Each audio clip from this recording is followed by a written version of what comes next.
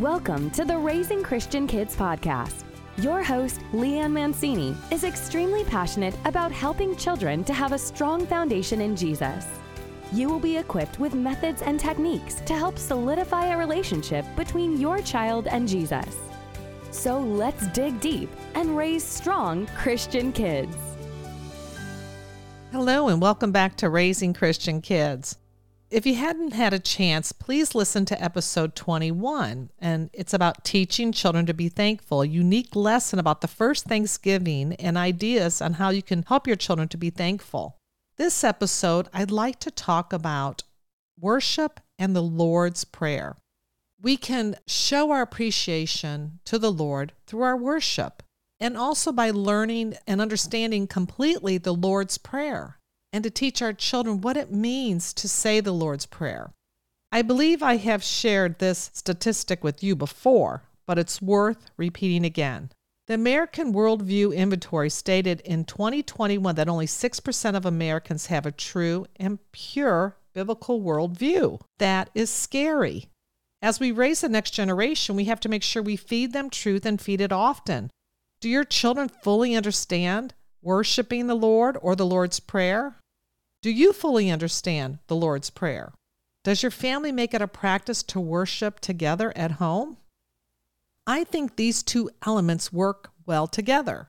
First, we need to understand the Lord's Prayer, and then we can incorporate what we learn in our worship time at home. Secondly, let's discuss some ways that can make family worship effective in the home, and therefore by offering worship and prayer, giving thanks to the Lord. So the Lord's Prayer is in Matthew 6, verses 9 through 13. The NIV says, "This is how you should pray." This is what the Lord is saying. "Our Father in heaven, hallowed be your name. Your kingdom come, your will be done, on earth as it is in heaven. Give us today our daily bread, and forgive us our debts, as we have also forgiven our debtors. And lead us not into temptation, but deliver us from the evil one." Prayer is a sacred communication with God.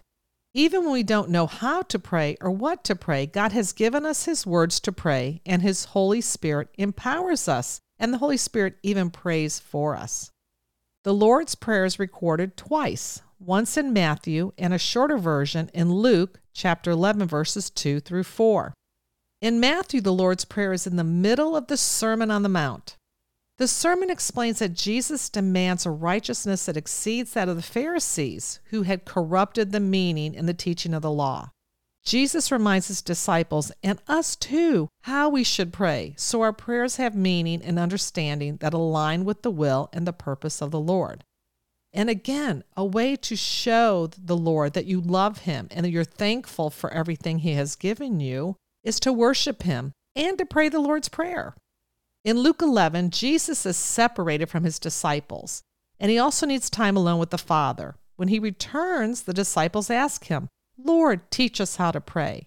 They did not ask Jesus what to pray, but how to pray. Jesus answers their request with the Lord's Prayer. The Lord's Prayer is how we should pray, and it is an act of worship. The Lord's Prayer includes 7 petitions. Some claim there are 6, but I believe there are 7, and the number 7 is the number of completion in God's economy.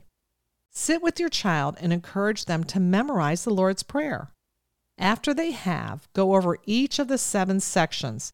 Help them to understand the importance of the words Jesus gave us as the perfect prayer and the words of worship and thanksgiving, what the Father loves to hear. The Father wants to hear that we love Him, that we're thankful to Him for everything He has given us. He has given us so much. So in the first 3 petitions, we praise God. And the last 4, we offer praise or worship to God. In the first petition, hallowed be your name, we offer praise to God who is perfect and holy, and there is no other God but Him. This also aligns with the Decalogue. The Decalogue is the 10 Commandments, or it's also called the 10 Words. In the first commandment, it says, "I am the Lord thy God." In our world that teaches there are many gods and many paths to heaven, it is vitally important children understand totally there is only one God and one way to heaven. The true definition of God is only the Christian God. All other gods are fake. They're counterfeits. In the second petition, Your Kingdom Come, we are asking that God's love and justice reign on earth from heaven. Jesus always said the kingdom of heaven is at hand. Jesus came to earth to die for our sins and to bring heaven to earth so we could live this life as if we were living in heaven, being perfect because of Jesus who dwells within us. In the third petition, Your will be done on earth as it is in heaven, we are asking that God's will, not our will reign in our lives, as if we were living in heaven already with the Father. His will for our lives is to be like His Son, who was obedient to the Father and who had a humble servant heart, and who was always thankful for the Father. In the fourth petition, Give us this day our daily bread, we are asking that God will fill us with His Word, food for our soul, that helps us to make the right decisions and choices and also nourishes our soul to help us to be more like Jesus. In the fifth petition, and forgive us our debts, as we have also forgiven our debtors, that talks about forgiving our trespasses, as we forgive those who trespass against us. We are asking God to forgive us when we sin and for us to be like Jesus, forgiving others who sinned against us. It says in God's word we're to forgive 77 times 7, and the 7 again is a completion, means totally, completely, always forgiving.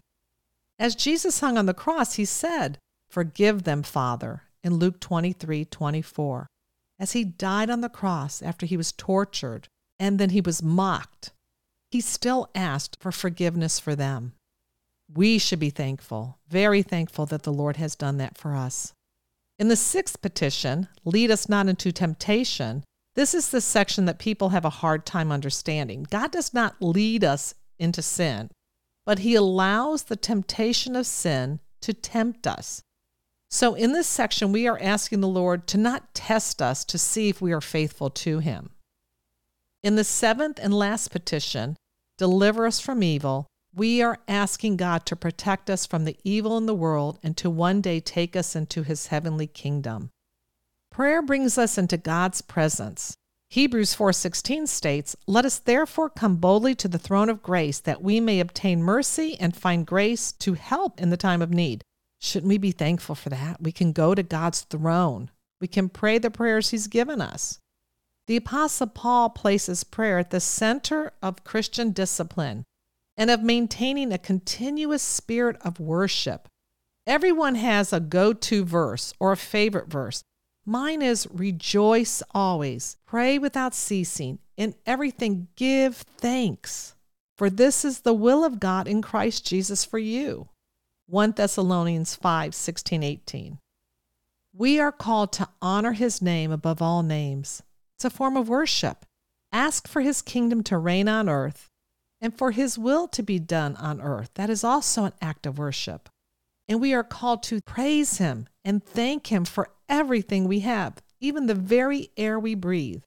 For little ones, there's an adorable cartoon reciting the Lord's Prayer, and I will have that in the show notes, the link to that.